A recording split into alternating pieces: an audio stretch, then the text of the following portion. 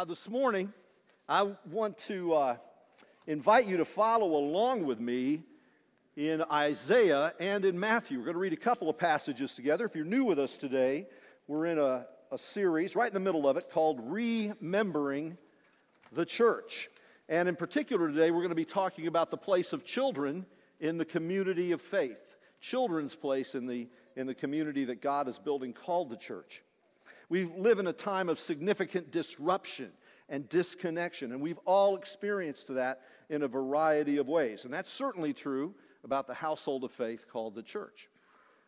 And sometimes in that moment of disruption, in that season of disconnection, we can forget the grace that God gives to us in the connections that we have with one another. And we looked last week that the Holy Spirit has baptized us into the body of Christ. And this, of course, includes the children as well. Children have always been part of God's family. Lambs have always been part of the flock. Listen to Isaiah 40, verse 11. He will tend his flock like a shepherd. He will gather the lambs in his arms. He will carry them in his bosom and gently lead those who are with young. And then from Matthew chapter 18, Jesus is dealing with a question from his disciples, which is an itch at the back of the brain of these followers. They want to know who's the greatest in the kingdom. And they're asking that question because they hope the answer is me. I want to be the greatest. Maybe he'll say me.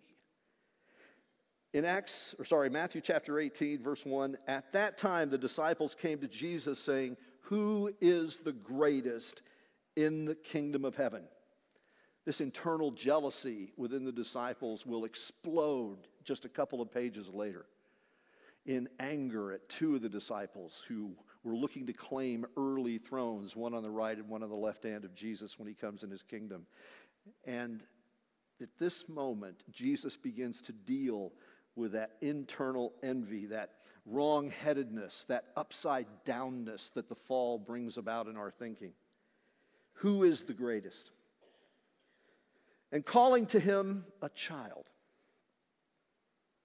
he put him in the midst of them and said, truly I say to you, unless you turn and become like children, you will never enter the kingdom. Isn't that an amazing statement? Who's the greatest? Who's the greatest in the kingdom? Unless you turn and become like a child, you can't even get into the kingdom. You will never enter the kingdom of heaven. Whoever humbles himself like this child is the greatest in the kingdom of heaven. Whoever receives one such child in my name receives me. Whoever causes one of these little ones who believe in me to sin, it would be better for him to have a great millstone fastened around his neck and drowned in the depth of the sea. And then in verse 10, see that you do not despise one of these little ones. For I tell you that in heaven their angels always see the face of my Father who is in heaven.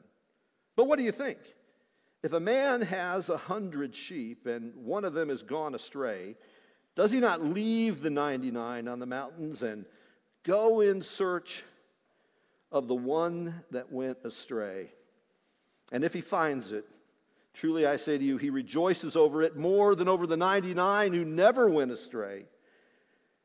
And so it is not the will of my Father who is in heaven that one of these little ones should perish. And this is the word of the Lord. Wes Stafford, the president emeritus of Compassion International, said, every child you meet is a divine appointment. We've had that this morning. And we have that every single morning when we look our children in the eye. We begin to realize that They are in a unique place under God's hand in our own lives as gifts from the Father. You have probably, along with me, felt your heart shattered, angered, moved, not only by the scenes that we saw in Haiti, but also in Afghanistan, where you see parents lifting up a child, an infant, tossing them to a soldier, trying to get them away from danger. They want them to have life, even if it means that they're left behind and they will have their life taken from them. They don't want that to happen to their child. And you think of the grief, the anguish that's in the heart of a parent as that occurs. It has not always been true, though, that the world has valued children. They were often on the margins and devalued. Where did the valuing of children really come from in the world? To us, it's as normal as breathing. We would do anything we could to help these little ones. But that has not always been the case. And that's why what happens in this passage in Matthew is so important. It says Jesus took a child, and he said, this child is the greatest, and he put him in the middle. Now, children in these kind of public gatherings would have been on the margins. Children were not center. They were not in the middle. In fact, that would have been very improper culturally to take the child and put the child in the middle. Jesus took a child on the margin and he put the child at the center. And he said, here is what the kingdom of heaven looks like. There's a notorious philosopher and ethicist at Princeton named Peter Singer. Peter Singer writes about what constitutes human life. And he writes in his books that unless a person has a sense of the future and of the moment, that they are not fully human. And you cannot call them a person. And he says that because they are not persons, because they are infants, they can be killed. Because they have no sense of who they are, no sense of the passage of time, no sense of the future. And so to take their life is no different, he says in one book, than taking the life of a snail. And you think, well, that's monstrous. Yes, and that's one of the leading professors and ethicists of our time. And he writes, the notion that human life is sacred just because it is human life begins with the story of Christianity. Well, I finally found something that I can agree with Peter Singer.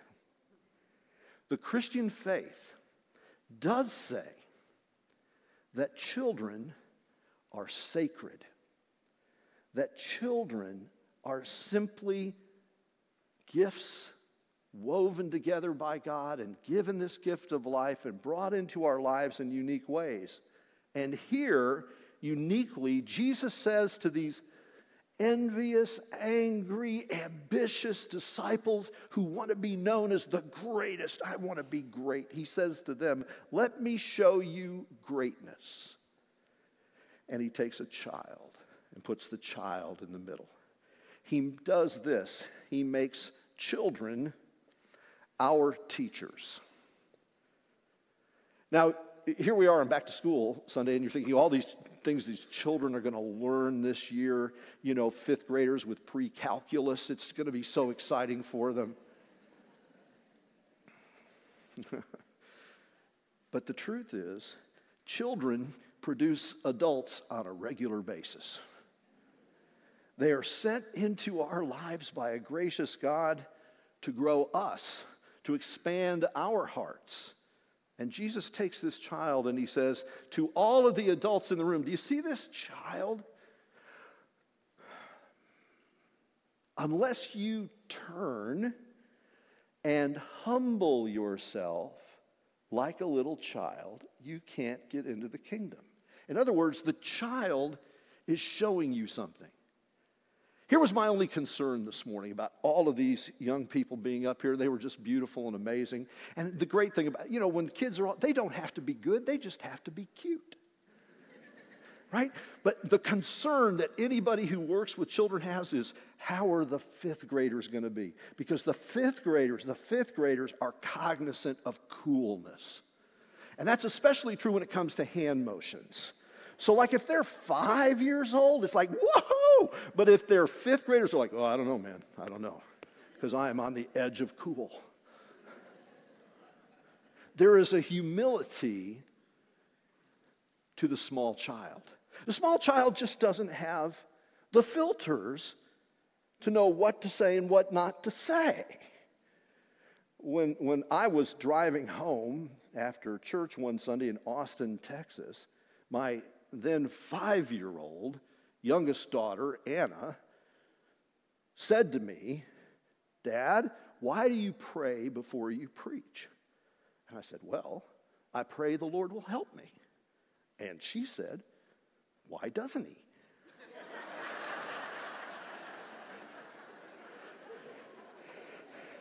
Thank you, Anna. Thank you. No filters, no filters. She could have, fifth grader would have said, pray harder, right?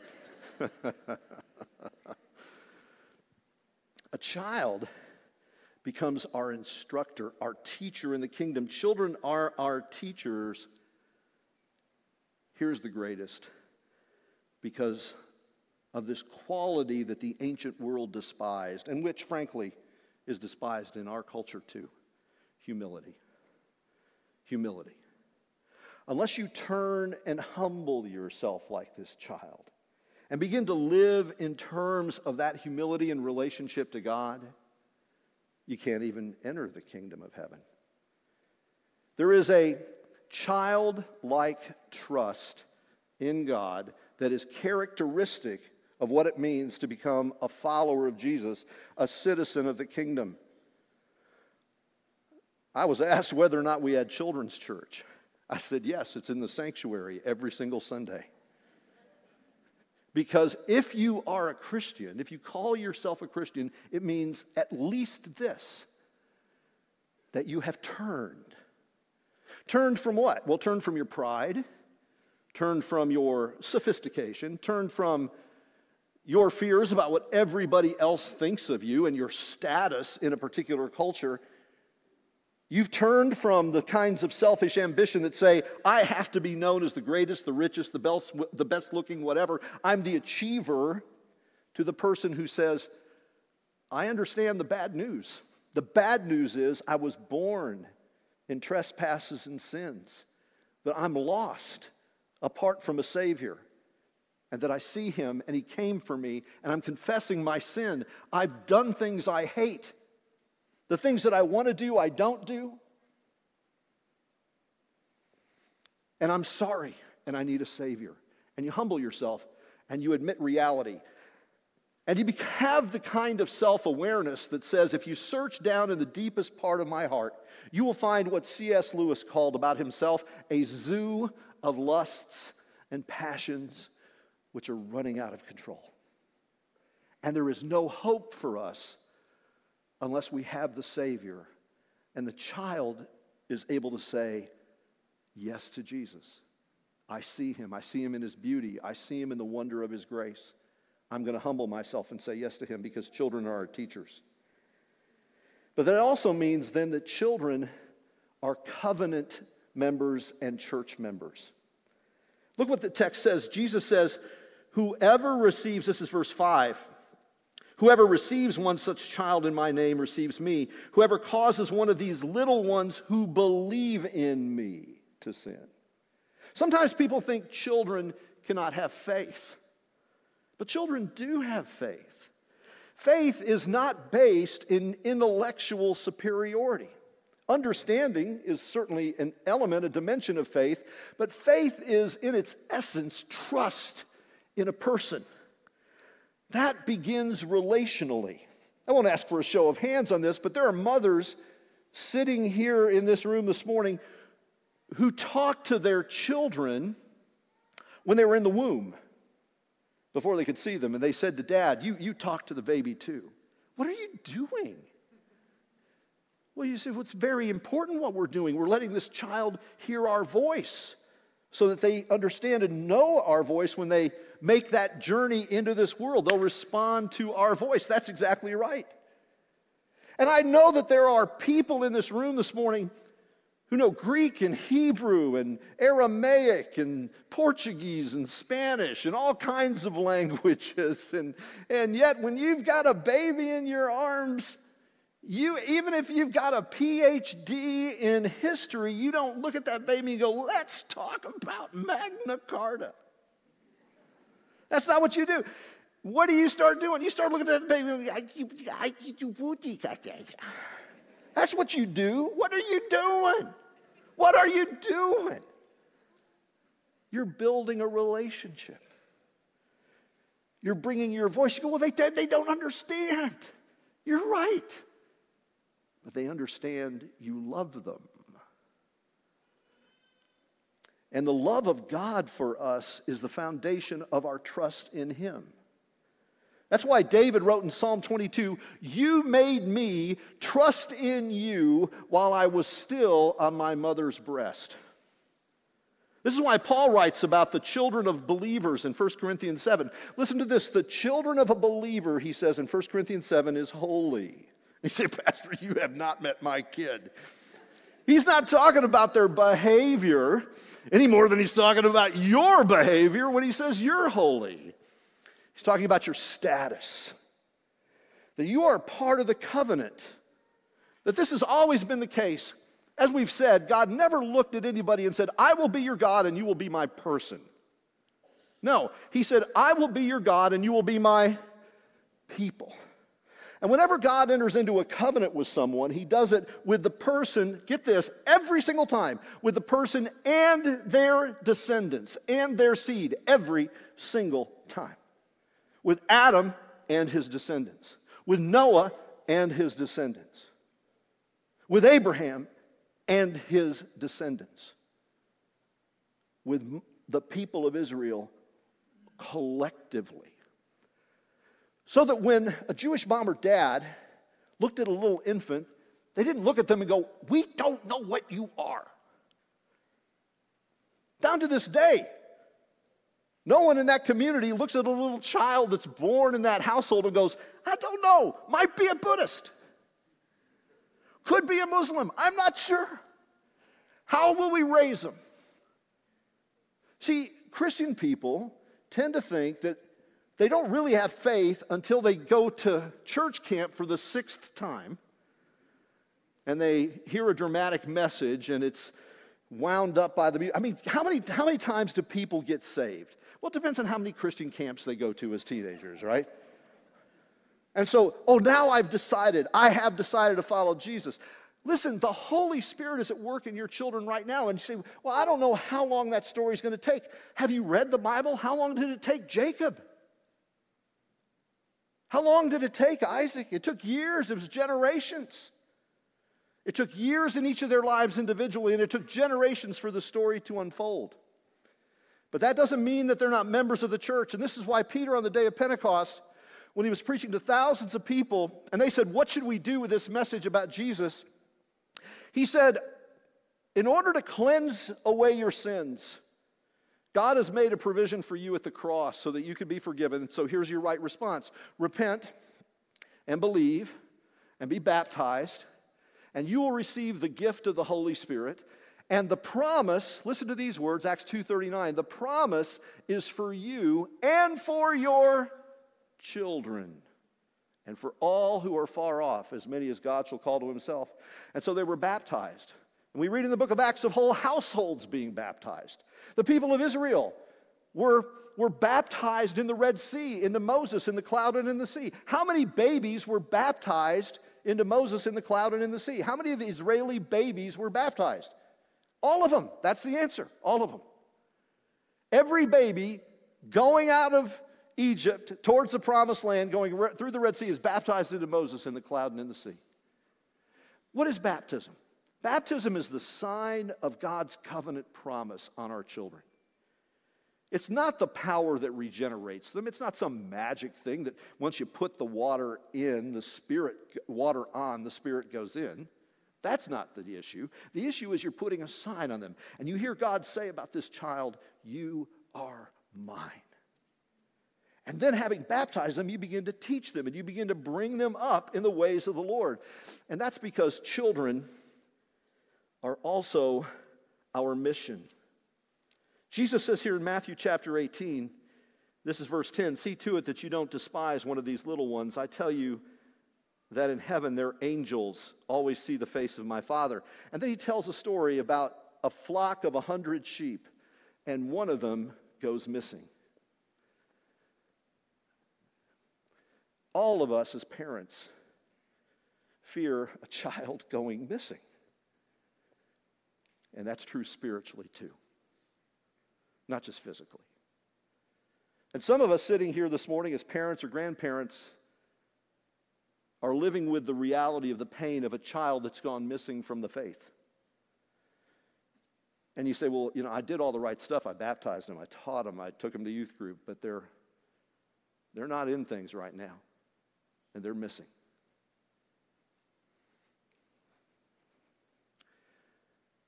There are a lot of reasons why sheep go missing, why the lambs go missing. Sometimes they go missing because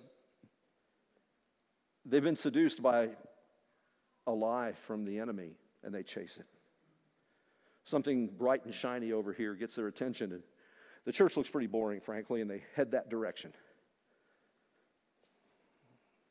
Sometimes it's because they've been wounded and hurt in the church, and they blame the church, perhaps rightly.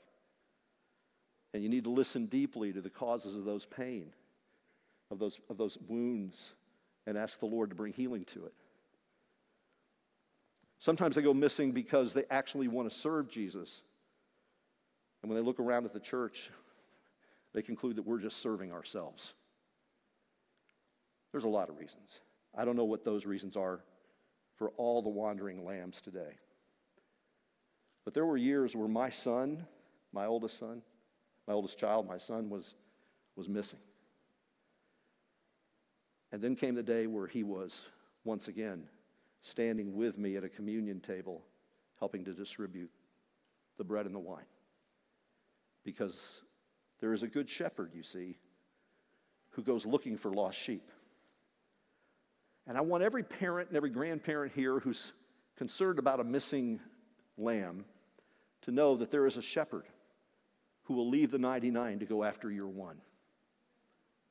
And he will not relent until he finds him and brings him home. And you can count on the good shepherd to do his work. And the reason for that is he told it. I've always imagined in my heart that when he's telling this story, that Mary was standing over on the side because she was following along. And when Jesus started talking about a missing lamb, she went, "Well, I remember those days." Do you remember that Jesus himself went missing? You read about it in Luke chapter 2. Joseph and Mary had taken Jesus when he was 12 years old, and as they did every year, gone with their relatives. And the New American Standard says in a great caravan. They're traveling kind of as a community, this great extended family, and they go up to Jerusalem for the Feast of Passover. So they're up in Jerusalem.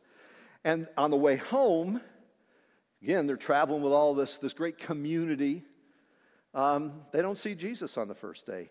And then finally they realize he's missing. Now, I don't know if you've ever had that happen. Can I just put it to you this way? How long would your child have to be missing before you were freaking out?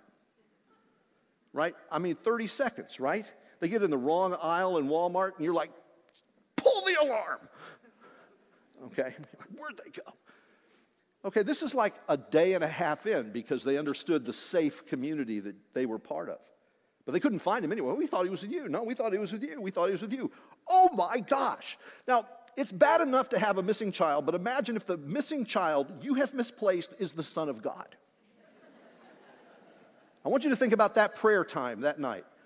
Yahweh, I know you said you got one job, but can't find him. And you know what's very interesting about that is like the angel of Gabriel did not come down and go, okay, look, he's in the temple. Just go over there. No, there was no, divine GPS. They had to look for him.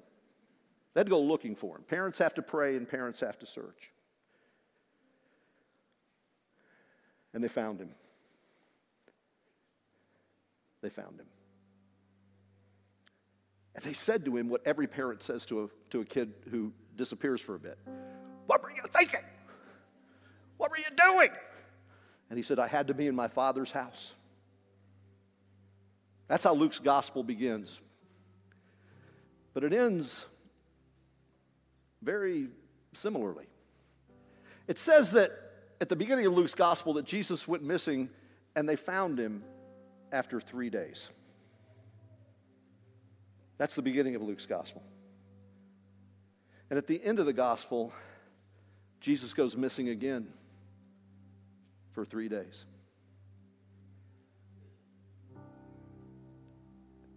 He went to the cross and he died. And he died to take away the sins. This is the good news that deals with the bad news of our situation. That Christ, by his death, paid the price, the debt that we owed and could not pay.